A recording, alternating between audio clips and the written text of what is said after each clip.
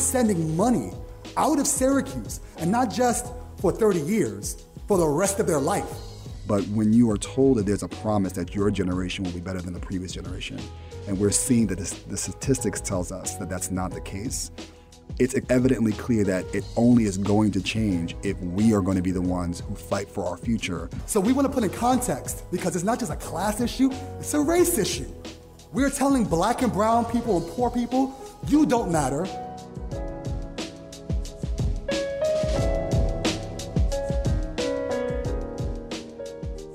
Welcome to today's episode of Afro Futures. This is Yusuf here, and I am with Jasmine Pierce. Jasmine is a New York-based comedian and writer for Saturday Night Live. She's also written for The Tonight Show with Jimmy Fallon, Comedy Central Crank Yankers, and Pop TV's Hot Date. There are so many things that I'm happy to be getting a chance to speak to Jasmine about. But without further ado, here is Jasmine Pierce. Hello.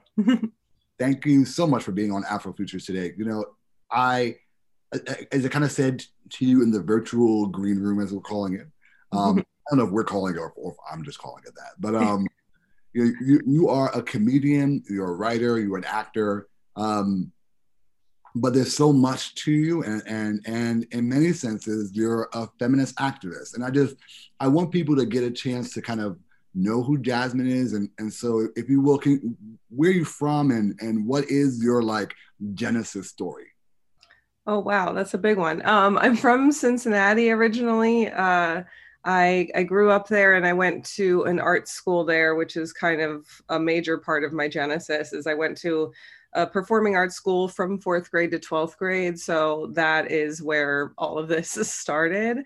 I actually went to NYU for acting and hated it, and decided to quit acting while I was there, and kind of lost my way a little bit, because I had been doing performance and creative things for so long that once I realized that I wasn't really connecting to acting in the way that I used to, I was not sure what I was going to do anymore. And basically got really depressed and started watching a lot of stand-up specials because they made me less depressed. And then through watching that, started being like, I don't know, I could do this. And I know a lot of people say that, but I did do it for a while. I did stand-up, and that's kind of how I got into writing, was through comedy. Like, finding stand-up was kind of an easy thing for me originally, because I was a performer at heart, and I have been on stage so much that I was very comfortable being on stage. So being on stage for stand-up was like an easy, natural next step. But I think in performing stand-up, I realized how much I really liked the writing elements of it. And then I started writing for websites online and stuff, and then got TV jobs. That's the really like short version of the basic genesis of how this happened. You know, I fancy myself a comedian, but I'm not, you know, maybe, but, you know, I feel like comedians are the best actors, writers, because like, if you can make someone laugh, you have to have an intimate understanding of people, right? Like, what is the thing that makes people move? And before I move forward and like get made fun of, I have expanders in my mouth, which are like a dental thing that I sound lispy. So if you hear extra liquid, or if you have a weird sense like, why does he sound like that? That is why. One of those palate expanders on the top? Yes, yeah. Oh my gosh. Super crazy. My dentist was like, yeah, you know, you got some crowding in the front, so let's take care of that. And I was like, why did I not think about the fact that I have a podcast? Everyone's going to hear me. Apparently did not do that much thinking when I said, yes, sign me up, but it's okay. It's all for the culture. At least I'll have a nice but comedians are, you know, and especially like in stand-up, because like I would presume quite different than writing. So what for you is the difference between like being a stand-up comedian and in a room, and how is that different than you know, writing for like Saturday Night Live, or like writing improvisational types of works? Yeah, I mean, it's really different for a number of reasons. I mean, it's literally different because in one version, you're standing alone on a stage talking and everyone else has to listen to you. And in another one, you're pitching jokes while everyone else is trying to pitch jokes and you're just trying to keep up or, you know, impress the room or make everyone else laugh. But it's a completely different audience. You know, when you go to stand up, if you're lucky and you have a good audience, these are just people that want to be here and want to laugh. Whereas if you're pitching in a room and writing a TV show, your audience is like sometimes some of the greatest comedic minds in the world, and trying to make them laugh is a lot harder. But I think one of the biggest differences, especially for me, is like it's a you're when you're doing stand up, you're speaking your own voice. You can say whatever you want. You can say what you planned. You can say what you didn't plan. You have full control of the situation and you're speaking as you or some version of you, depending on how real your stand up is and if you do a character or something. But when you're writing for television, you have to incorporate lots of other people's voices, a lot of other people's perspectives. You have to write through a different voice. Like when I was writing for Jimmy Fallon, writing sketches for him is a lot different than writing sketches for me. I can say a lot of things that he can't say. Obviously, that's why Seth has that bit, joke Seth can't tell, because there's so many things that like you want to say but can't filter through a certain lens. So it's trickier. It's definitely very different. Yeah. And you know, I was thinking about that, right? Because I would imagine SNL will be very different than writing for Jimmy Fallon, and you know, and obviously those are all very different than stand-up comedy. But one of the things that I think, if I'm not mistaken, we were able to kind of engage in, because comedy is also, you know, satirical or can be satirical.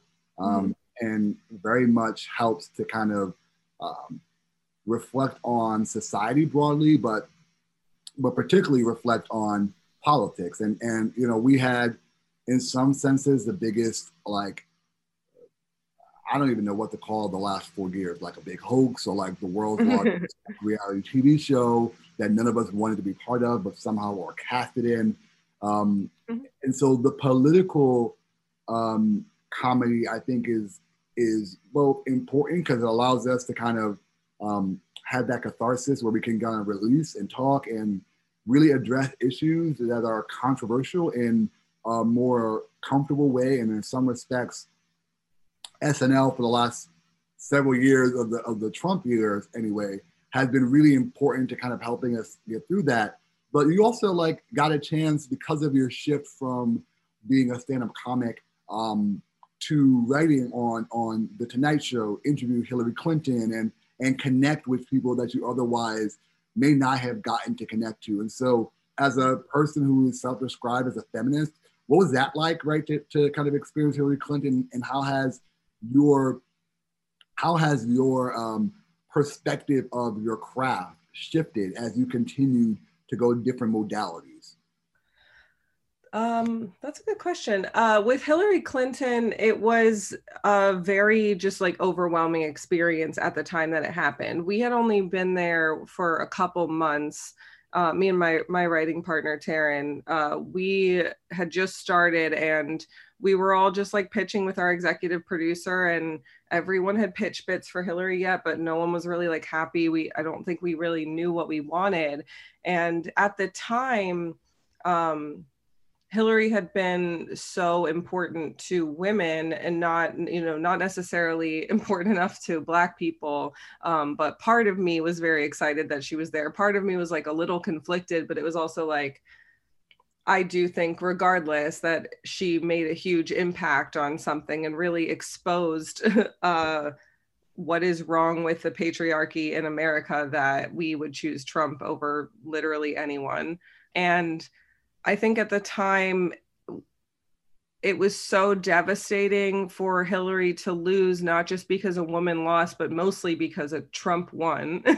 And I think at the time, I just felt like so overwhelmed with still emotion about it. This was almost a year after the election. And I hadn't had a catharsis. I don't think a lot of people had. And I think the bit we did with Hillary, we did thank you notes to her, and it was very sincere, which, you know, it had a lot of jokes in it, but it felt very sincere and was very overwhelming.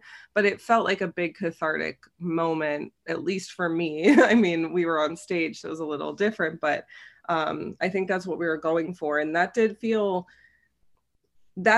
like a really natural transition from what I was writing before I got the Tonight Show to what I can write on air. Not everything felt that way. And definitely my perspective of my voice has changed. Like, I think this is a really interesting time to have this conversation, because when I started writing online, I was writing for a satirical women's magazine, kind of like The Onion, but for Cosmo, called Reductress. And it was like very easy for me because it was basically my experiences as a woman, and I could just translate my rage through humor and then write it out almost directly. And everyone was like, oh my God, I relate to this so much. Like, oh my God, this is such a big thing. But you know, transforming that into what can be done at the Tonight Show, we did actually have a few bits that I was proud of that we got through. We had one with Jessica Chastain too, but once that was happening, it started being like, what else do I want to talk about? Like, I built my career on, you're right, being a feminist. I did what I could writing articles about Black things on Reductress, but it's not even easy to translate that always through that lens.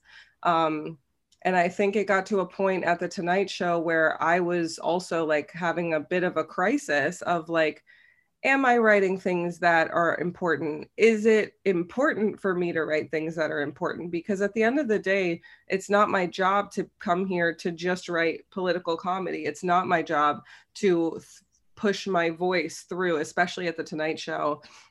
It's not necessarily my job to push my individual voice through all the time, like for every single bit that we do. Some of the bits are just celebrities shaking their ass, and you just write that, you know. It's like there's a lot of pressure put on, I'd say, like late night, on young comedians, on a lot of people now to be political, to use your voice. And in some ways that can really build up your voice. Like, feminism when I was coming up was very trendy, you know, it was like really in, it was the in thing. Now Black Lives Matter is quote unquote very trendy, and I'm not saying that it should be, but that is where we're at.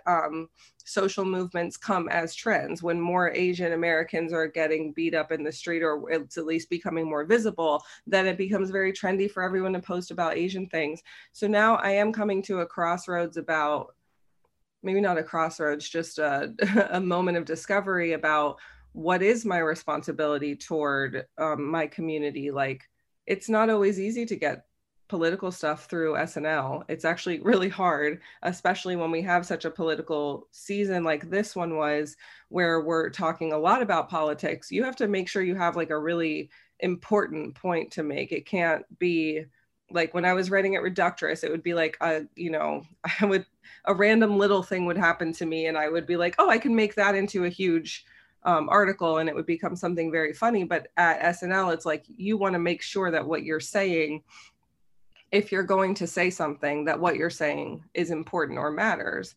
But it's also like, what is our, I don't know what our responsibility is toward helping everyone in comedy. I think that's like a discussion a lot of people are having or have had for years. I think that is like an important insight to your world. And especially, well, let me take this from a few ways first, right? Now, I was at a doctor's office. I won't say the kind of doctor, that way I don't expose the type of the folks there, just respecting their privacy. Mm-hmm. Where one of the practitioners, who my wife was being serviced there, I was being serviced there, my mom, etc. She's a lesbian woman, really nice person, and we were having a conversation about you know, experiences and difference in experience. And I was talking to her about, you know, the stress that my mom has had as a Black woman, right? And and was saying like as a Black woman, you know, there's been a lot of trauma and and my mom was born in 1945, so she's a Black woman who grew up, you know, in from 1945, you know, like she's 75 years old, so she's seen and experienced a lot, and in many senses things have moved forward, but in some senses things haven't, right? And so in commenting to this practitioner, she said, oh, it's not because she's a Black woman, it's because she's a woman. I'm like, no, there's a difference between Black women's experiences and like white women's experience. And there was a lot of kind of conflict, you know, she's like, you know, as a feminist, like we don't make a distinction. I'm like, no, that may be rhetorically the case, but like there is a big difference, right? You know, like Black women are dying at astronomical. Yeah, that's why we need the term intersectional feminism, because it wasn't working that way. And I'm happy you raise that, because I think as we think about your point about like trends from like, you know, feminism trending to Black Lives Matter trending, Black Lives Matter situates itself in an intersectional feminist lens and a Black feminist framework.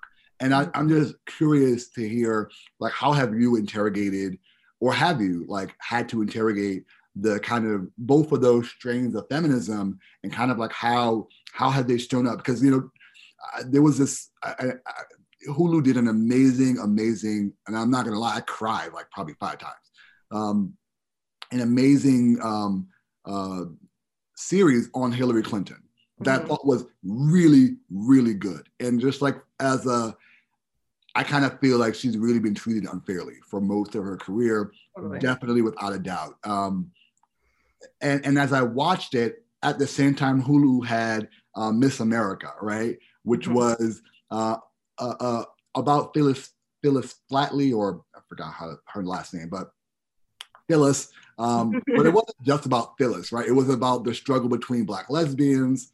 It was, you know, it was a lot of really important discussion about the feminist movement, the successes, the challenges, the pitfalls, and really the shifts. And so as I kind of, as a heterosexual male, observing from the outside, I find this a really important conversation to have. And I was curious to get your thoughts as to how to the extent do you navigate this sense of like wanting to capture this voice, but also, as you said earlier, feeling like it really isn't like necessarily my job to do this, or like my job is to make people laugh. And to the extent that I can help tell stories in ways that illuminate the experiences of these communities, I'm down for it. But what responsibility do you feel people place on you to do that? Yeah, I mean, as an SNL writer in general, I think everyone knows a ton of responsibility is put on us. A ton of like judgment is put on us for what we write and don't write. And it can be, sometimes I agree with some of the opinions online and sometimes I don't. I think as far as like, you know, feminism and intersectionality, I think that that's a discussion that has grown for me over time, because when I started, I didn't think about the ways in which feminism was not inclusive. I was very much pro-Black and pro-woman, but at the time I was writing for a feminist website, so a lot of my writing focus went to feminism. And because I felt a part of it, I didn't think as much about the ways in which feminism was exclusionary toward my race. And also another conflict that I personally have a lot is that I am biracial, I'm Black and white. So I feel, if anything, a lot more pressure to keep reminding people that I'm Black too. I care about this stuff. Like, just because I'm a feminist, like even with the Hillary stuff, I still feel a little bit of guilt because I know that the Black community doesn't always support Hillary. And what did that mean at the time for me to be coming out as a Black woman, thanking her, even though I meant everything that I said. It's not that I take back anything that I said, but it is something I think about now. And I think as the discussions have opened up more, and Honestly, I think it took a lot of feminist discussions to get us to a point where we could talk about intersectional feminism, but that's always been true. Like, you know, it always takes a long time for the main point to start becoming more complicated and for us to be able to have more nuanced discussions about it. Excuse me. And I think definitely as I've progressed through my career, it's the idea of what am I responsible for comes up a lot, because when I started this, my whole thing was like, I'm loud, I'm going to say whatever I want. And that is still true to some degree, but it's also not true because I can't say whatever I want. I could lose my job. Like there are times when, you know, people come on the shows that I'm on from, you know, at Fallon, at SNL, where other people don't agree with them being there. And it's like, what's our responsibility individually? I don't choose who comes on the show. You know, like I think a lot of people put a lot of responsibility on us, especially cast, but the writers too, on like, are you guys gonna storm out? Are you gonna make a fuss? Are you gonna do this? And it's like, sometimes I feel like I want to do that depending on who it is. And sometimes I feel that I have a career too, you know, like people don't always think about the fact that I have other plans beyond SNL at some point, you know, like I'm not always going to be here, and I have other projects that I'm working on and things behind the scenes that just take more time. And I think that the main difference with this kind of stuff for me has been that my voice used to be very immediate. I would think of something and I would tweet it immediately. I would write an article and it would be out in the next couple of days. Like everything that, you know, with SNL, that's still sometimes true. Sometimes we write a sketch and it's out in a couple of days, but sometimes we're working on things for months, and sometimes I'm working on larger projects behind the scenes. And I feel like, well, this is feminist, this is intersectional, this is about my experience as a biracial woman. Like I am working on these things, but they're behind the scenes and for something else, and not necessarily for the one job that people know about. So it definitely has become more complicated to me to be like, I don't feel necessarily that we owe the audience anything but laughs.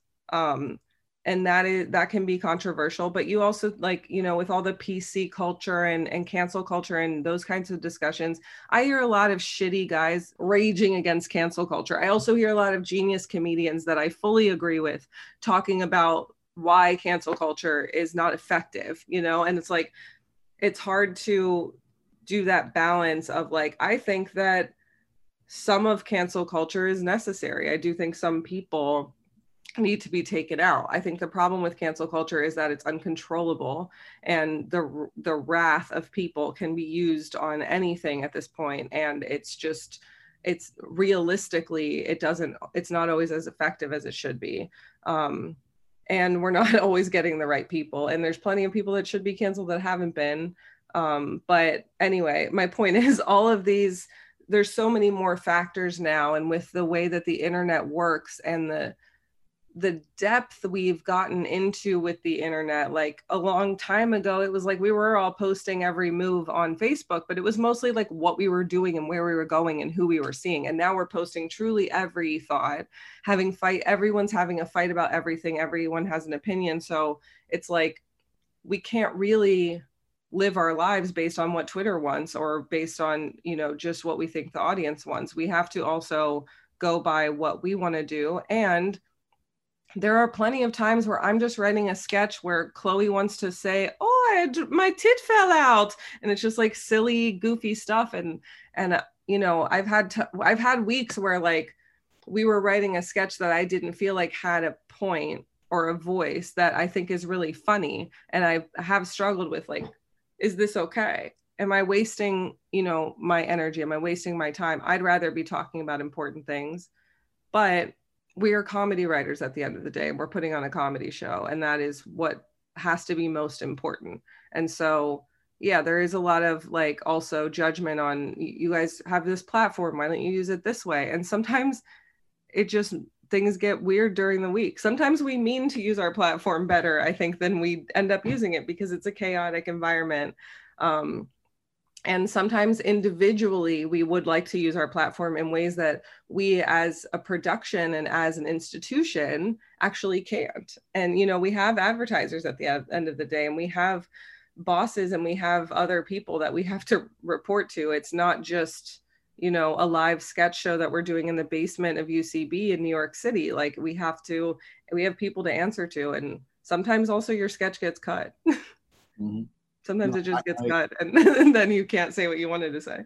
It's the reality of having to play to multiple constituencies, right? And you know, it's come with costs, and it comes with costs, like, you know, and those costs could look very different. You know, it could be a disgruntled person, and it could be someone who took a joke offensively and is in litigation. And I know that you've experienced some of those things, and we won't talk to that because I think there's more to talk to than those things. But you know,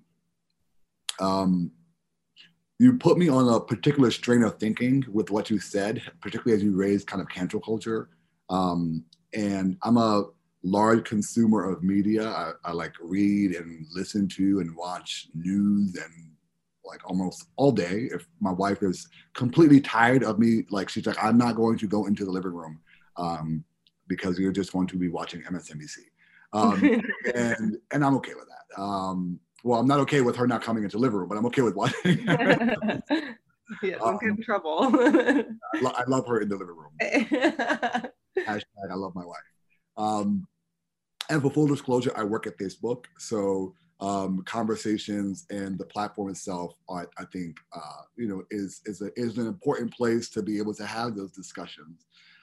But I think you're right in the sense of like the dynamics of where our culture has gone. And I also worked at the ACLU of New York. So, you know, spent some time doing a lot of First Amendment type of work.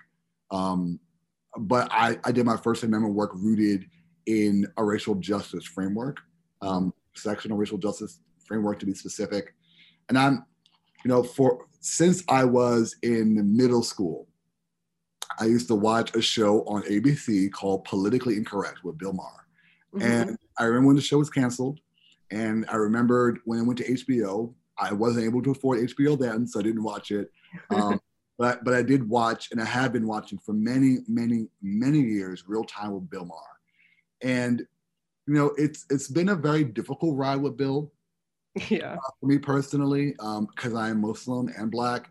And I listen to the things that he says about Muslims and Islam, and like it's so rooted in, like, for someone who's a self-avowed progressive and liberal, like your perspective is not rooted in the like realities of like how the tradition is practiced or the community. Like he does a really bad job. And then I get he's like anti-religion and he's atheist, but it's actually more, it kind of feels like it's Islamophobic for me personally. And this week, as has been the last several weeks, there's been this sense of like kind of paternalistic lecturing of movement people about what we ought to and what we ought not to be doing, and taking particular focus on defund the police and cancel culture, and it just doesn't sit well with me. I have continuously been very concerned, and I mean, just frankly, just stop watching the show just because I'm like, I'm just not gonna support the show. I can't do it. And I enjoy it. Yeah, I've enjoyed many years. He has good guests on a lot. Yeah, exactly. And they have good conversations. And so it is frustrating because I've had the same thing where like I'll watch the show for a while and then he says one thing and I'm like, all right, I guess I just have to stop. I just can't do it. But increasingly, especially, it's like there's this sense of like these aggrieved white people who are feeling a sense of like being attacked because, you know, God forbid, people want to hold you accountable for like, you know, whiteness, which is a thing, by the way. It is a real thing. White supremacy is a real thing. And we are all, myself included, acculturated to white heteronormative Christian male dominance as the kind of pinnacle of society. And everything is oriented towards that. And I listened to Bill and I'm like, dude, like, yeah, you can say what you want, but that doesn't mean that people can't boycott you, right? Like that Yeah. you, like, yes, the First Amendment allows you to say what you want. Yeah, yeah, you can do that. And yes, I believe as a former ACLU staffer that you have the right to say that. That doesn't mean that I also don't have the right to do the other things in the First Amendment, which is I've like had this fight with so organization many people. Like the First Amendment does not relieve you of any repercussions from your at actions. all. It just means that you can say it and we can hate you for it. Like you, that is, it doesn't mean that you can just say whatever you want and you can get a free pass. And we can mobilize and we can organize and we can boycott and we can cancel you, right? Mhm. Because that's how we're using our speech, right? That's how we're using our action. Um, and what makes it even more problematized for me is because it's rooted in some respects, a kind of like nostalgia for. It feels very much like Martin Luther King's letter to Birmingham jail, right? Where like, in the sense of, you know, King is in prison in Birmingham. For those who may not have context, we want to contextualize it for folks. He's in a jail in Birmingham, a jail in Birmingham, um, and you know there are folks who are saying, many folks who are telling him like, we believe in your cause, we don't believe in the way that you're approaching your cause, right? So like, you have to do it like this, right? The Like way that we want it to be. the way that we want you to organize. And King eloquently captured this, right? He talks about like freedom on someone else's timeline. Like, you don't get to dictate the terms of my liberation. Like, that's not how this works. Yeah, Like, it was always like, if you wait a little bit longer, like it just takes a long time. Racism, it takes a long time. So we have to, yeah, it was always just excuse after excuse. And we don't have to sit around letting you dictate when we get to be free. That's the point. that is the point. We actually gave you that chance for hundreds of years already, and you didn't take it. So it's our turn now. It's our turn. And so as I think about Bill as a comedian, and I think about Bill as a writer and as a showman, and I think about what I see is his decline, perhaps. It's situated in this sense of like, I'm going to be erased. I'm not going to exist. And in one sense, I can appreciate that and have some empathy. In another sense, I don't need you to tell me to be paternalistic. And in fact, I think you actually need to do a lot of self-introspection into like, almost every person that he has on the show that talks about this are white people, right? Like, where are the people of color who are saying no? And in fact, when they do that, he cuts them off and goes to another conversation. Mm-hmm.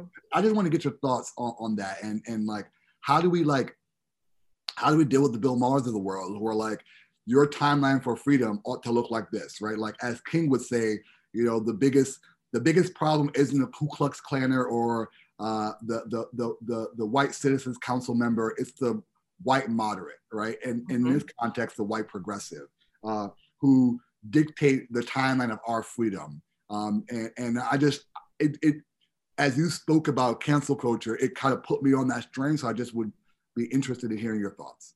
Yeah, I mean, I think first of all that anytime that there's an attempt to delay or change the timeline, that it's always an excuse. They're not genuinely meaning we'll give you the freedom in a few years. It's a delay to see what they can do to prevent it from happening altogether. I think it's always going to be difficult when we are trying to get freedoms from a person whose oppression of us keeps them in a better place. Like, no one is going to sacrifice their own comfort. I mean, when we talk about Black versus white, and I talk about white people, there are white people in my family. Some of the closest people that have ever been to me, the people that have raised me, some of them were white. And so it does become a difficult conversation of like, how can you, I don't have conversations about this with my white family very often. So, like, this is, it's something that even within the white people in my community, it's not always easy for me to broach the subject, because I don't think that they're going to want to have this discussion. I don't think that they're going to want to think about any of this stuff. As far as cancel culture and all of that, I don't always know that that's the right path. It doesn't allow for nuanced discussion most of the time. I think that I think true predators that are causing immediate danger to people should be canceled. And I think that people that are, I think Bill Maher, I wish that he would go on other people's shows more often, go on your show, go on someone else's show where he doesn't get to dictate the conversation, because I think that's one of the most difficult things for him, is he is always in charge most of the time, in what's being said to some degree. And that's always true. Like, you know, even at my job, at any of the jobs I've had, my highest up superiors are still white men, and even the ones around them are often white men or white people. So you still have to filter everything through them. So I don't know what the answer is as far as how we get through to people that are a part of the machine passively. You know, like, I know and love a lot of white people that are part of the machine passively. And I know a lot of them that are actively doing things, that are learning, that are relearning, that are, you know, having nuanced discussions with me, that are like really taking in what I say, and I see it in their actions. And I see how I have white friends that have companies right now, and I see them refusing white applicants to jobs because they know they're working on projects for people of color, and they want to make sure that their company represents that. But the reality is, at the end of the day, they're still in charge of the company. You know what I mean? Like, it is not an easy thing. I think for me personally, you know, in media and in this environment, I do my best to try to uplift and empower other women of color, other women, yet especially younger women of color that are uncertain about what they're doing and are scared. I have a lot of like interns when you intern at the Tonight Show, you get to pick like a person at the job that you have like a sit down talk with near the end of your time there. And a lot of times any of the women of color interns that wanted to be writers would choose me, because there's not always a lot of options. And so I've gotten to sit down with a lot of them. And I think the biggest way that I try to help is by making sure that there's a lot more coming up beneath me that will help me out, because a lot of these, especially the interns, like, they don't always end up being writers. A lot of them end up being producers. A lot of them will end up being my bosses one day. You know, I try to empower them, not just for me, but for I want there to be tons of women of color around me. I want them to be a lot of people of color around me. I want there to be LGBT people of color around me. I want lots of people of color around me, and white people can come too. But I try to make sure that in the environments that I'm in, that I am pulling these people up with me. I try to encourage young women who I see potential in, because that's what happened for me. When I was first starting, there were a couple women, and some white women, who reached out to me, who told me I was doing a good job when I had no idea, because comedy is so, you can't tell except for from the laughs. But even within that, you can get laughs in one place and not get laughs at another. And at the beginning, you just have no idea if you're doing well or not. And so I think that any way that we can foster that, and bond with each other and give each other jobs. Like, I basically, a lot of times when I have women of color that are conflicted about a job decision, I always just tell them, like, what would a white man do in this situation? That's what you need to do, because a white man would go negotiate his salary right now because you're not being paid enough. A white man would like walk into a room and confidently be like, I've done this, this, and this. I feel that I should get this amount of money. And if they didn't get it, they would leave and go somewhere else. You know, like, it's not always that simple and that easy and that clear cut. But I do think that there is a degree to which we need to be allowed to behave like white men, you know, and I don't mean that we should try to idolize them and behave, you know, be like them, but we need to have enough freedom and enough space, enough of us, that even that we can dislike each other. You know what I mean? Like, I am mostly, I think SNL is maybe one of the most diverse jobs I've had. And there's 4 Black writers on the writing staff from this past season, and I'm one of them. And even within that, it's like, we want to be all supportive of each other. You know, there's not enough of us to have too much conflict. And if we do, then we are just, you know, making it less of a Black show if we're like constantly competing against each other, you know? I think that all of these discussions have been on my mind a lot lately, especially during COVID when I've had more time to think about it, and especially after last summer. And like, I don't know if I'm still on the same subject that you started me on, but I think responsibility wise, it's hard. You know what I actually wanted to bring up about the way that we connected online is I saw a video of you speaking very eloquently and was like, oh my God, this guy's great. Is he running for office? And I went to your page and the last thing you had posted was, you guys stop, I'm not running for office. It was like really interesting to see that. And you gave a really good explanation about it being about your family and why that's important to you. And it's like, and with you working at Facebook, which I didn't know until now, I think that's really interesting. I think, on a personal level, what is any of our responsibility? Like, you would be a great politician and I would vote for you if you ran in anywhere where I could vote, you know what I mean? But it's not your responsibility to change the world in the way that I want you to or anyone else wants you to. You're still going about and having discussions like this and bringing in Black people and spreading the word and doing all that. And all of that can be just as important. Grassroots campaigns can be just as important or more important than big, huge, donor political nonsense campaigns. And if you don't want to get caught up in that and in what being in the ways in which being a politician can actually take away a lot of your freedoms and change what your perspective is on what you want to be doing and can actually inhibit you from doing a lot of the things that you want to do. Like, I think that the discussion of individual responsibility has become something that comes to my mind a lot. I talk a lot about care shaming. I think there's a lot online of people being like, oh, you don't care about pet adoption? Like, you're a terrible person. You don't care about this, and this. I think obviously there's some major issues that I do think everyone should care about, but there's a lot of like other things, even with it's like the environment, for example, when people are like, you don't recycle. It's like, I personally don't think any individual person's recycling is going to change anything about the environment. Corporations are killing the environment and they're trying to put individual responsibility on us so that we feel bad instead of them actually having to do anything and being held accountable. But other people would be like, oh, you didn't recycle that bottle. Like, how could you? Or you don't care about this issue.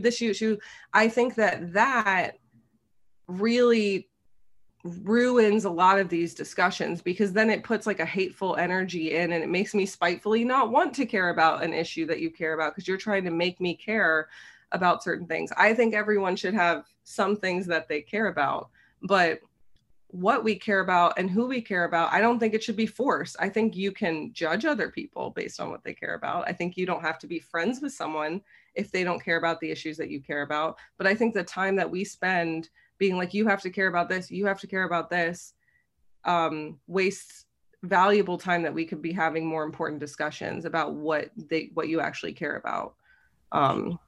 Yeah, I mean, I think that's a perfect way to kind of transition us towards the end, because as I want to just address a few things you said. Because there was a lot, it was rich, it was really rich. And I sorry, like every time I was thinking of something else would come up. That's the story of my life, actually. So on the same wave in that sense. And I think a good interviewer lets the persons who are being interviewed speak. So that's the point. So totally good that you said what you said. Before we close, I'll just address 2 things and then maybe have a final question or a final closing comment. You're right. I knew my whole life that I was going to be president. Like, I just knew it. I was president, and then I had a baby girl, and I got to the point where like I had gone viral nationally almost like a year ago to the day, in a few days. Congratulations. Went crazy viral. Ava DuVernay, which if you're inviting people to come to the show, Bill, please come. We'll happily welcome you. But like, if you know Ava, who shared my video, let her know I'm looking to have her. If I run into her, I'll let her know.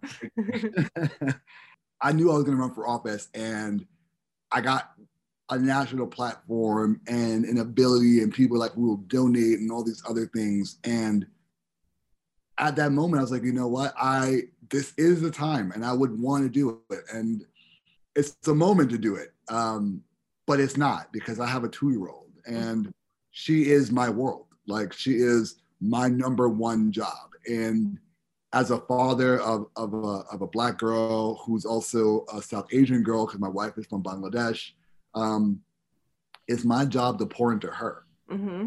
And anything that will potentially implicate that, I just don't have time for. And there are other ways to have conversations and to advance the work beyond just political elected office. And it was very tough for me, but it actually really wasn't very tough. It was quite easy, because yeah, it seems like you knew exactly what you wanted. exactly, I wanted to be a dad more than I wanted to be anything else. And you don't know she's not going to be a baby forever. There's plenty of time. And B, you might be raising the next president. You know, a child raised by you would be almost more powerful than you might be yourself. Kamala Harris being Black and South Asian as vice president, it's like, you know, there's a North Star in some senses. Not agreeing with all the politics, but it honestly does matter. And so I think it's, to imagine what can be possible, it's important to see that. And as I kind of ask my last question for you, I'm stuck with a lot of thoughts, right? One thought is the need to like affirm this sense of cancel culture, but also like, you know, how do we allow people to be like, how do we not facilitate for social death, right? The need to hold people accountable, like for instance, Derek Chauvin got 22 and a half years in sentence. And as a aspiring abolitionist, and I'll say my brother was killed in front of my building, and I had brothers and nephews and siblings that were inflicted grave harm from police violence and police terror during New York City's stop and frisk and throughout the 80s, 90s, 2000s, right?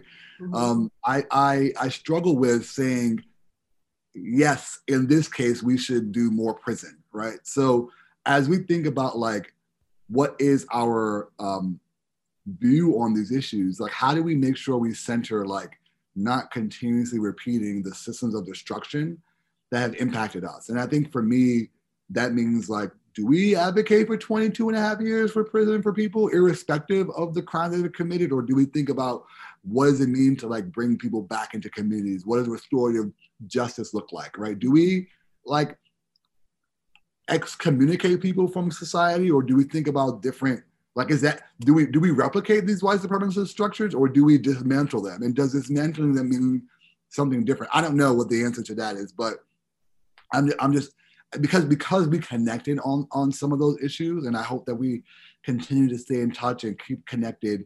I just would love to hear your closing thoughts on like, where do we go from here, both in the like the cancel culture stuff, the defund, the abolitionist work, like where is the direction as the show called entitled Afrofutures?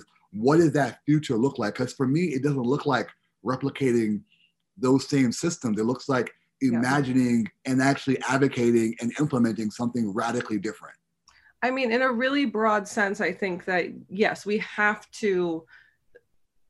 cannot work within the system. That is the point of what you were talking about with Martin Luther King, even, is like, we can't work with a system that has been harming us. We have to figure out how to rebuild the system, but how do we rebuild a system without tearing it down and destroying everything first? Because by destroying the system of patriarchy and all of these systems that we hate, of white supremacy and everything, that is what the country is built on. It literally is built on that. So if you think about that in a literal sense, if we tear that down, we could destroy the country, and that would lead to thousands and thousands and thousands, or millions potentially, of deaths, which we've already been through enough of in the last year. And mostly it would probably firstly impact communities of color. Like, so it is a hard discussion of like, we could, you know, storm the Capitol building or something, but I just don't think like, I don't think it's going to made it very far. I think they might have more security up if it was a bunch of Black people coming in. But yeah, I think that ultimately we do have to completely rethink the way that we're looking at things. You know, I've talked a lot about why I think education is the most important issue on this. And I'm really glad that this critical race theory, you know, issue is coming up, even though it's not always going the way that we want to everywhere. I think it's an important discussion to have, because part of the reason it's so hard to get through to people on these issues is because we've never talked about it in any complicated way. Even in the past and all, Malcolm and Martin, like, they were getting just to the basics. They were only able to cover like the foundational, like, there is still racism, there are signs that say racist things, can we not have that? Like, that's just the very beginning. But it's been this battle, and I think a lot of times it feels like we haven't made any progress, but we weren't having these discussions back then. Even with police violence, like, there's been police violence this whole time, and people are just thinking that it started in 2016. And if that's the case, let them think that. They can think it's just happening now. If we have to go there, and we will start there and being like, okay, now that you at least see it, now we can start talking about, like, defunding the police is a concept that I don't think we could have introduced even 4 years ago, even 5 years. I think people were introducing it, but it was like not going to catch mainstream. It wasn't going to be a meme, like, these ideas are still generally fresh as a public. So we need to, I think, make it more accessible and more understandable. I mean, defund the police has its challenges in a similar way I think feminism did, with like the name choosing was maybe not the best way to market these ideas, because people that don't want to think about this complicated think defund, and they think take away all the money from the police, which is ideal, but it's not literally what it means. And the same thing happened with feminism, where people are like, so you're saying that women are better than men? It's like, that was not the point. But here we are. And I do think that, like, there's no way to ask the system, please, sir, can we have another? Like, even reparations is something that I firmly believe in, but it's still asking, the white run government, please, can you just give us some money? Like, can you just help us out with how much you've already set us back, and we can't get that. So I do think that new ideas and larger scope changes have to be made, and we have to be able to start thinking about things in a completely new way, because as you said, everything is focused on a white male Christian, heteronormative superiority lens. And if we keep looking through that lens to find the problems or the solutions, if we keep looking through that to find the solutions, we're never going to find them. Those solutions are not in there. They're not through that lens. That lens filters out those solutions. That's the point of it. If you're looking at it through their eyes, they designed it so that there are all kinds of tricky, manipulative ways that you can never think of a way to solve it, because we already have this established. You can't ruin this. But you're right. I don't think that we are going to find the solution on this podcast. I don't think any one person at this moment has an answer. I think we need new leaders with big ideas. And I think that slowly we are starting to get that. It's just a matter of, like, I don't think that we should listen if a white supremacist organization or government tells us, have more patience, it's going to come, it'll happen, we'll do it eventually. I don't think we should listen to that. But I do think that we need to have patience within our movements to know that we are making progress, and keep making the progress that we can make at whatever pace we make, because it is not going to be overnight, whether we want it to be or not. We're not going to wake up tomorrow with it fixed. Jasmine, I want to thank you very much. I gotta say this though, there's a Nas and Genuine song that if I remember the words right, it's like, owe me back like you owe your tax, owe me back like 40 acres to blacks. And later on in the song, it's like, owe me back like you owe your rent, owe me back like it's money I spent. So I want my money like they pay their taxes, pay me back my money. So on that note, We have been talking with Jasmine Pierce on Afrofutures, brilliant activist, comedian, writer on SNL. I wish we had more time to kind of get a sense of like where you're going from here. Like the future looks so promising for you, but I just need to have you on again. And so thank you so much for coming on the show. Oh, thank you so much for having me. This was great. I'm glad we finally got to connect and have a real discussion. Likewise. Thank you. Thanks. Afrofutures, you've been listening to Yusuf and Jasmine Pierce.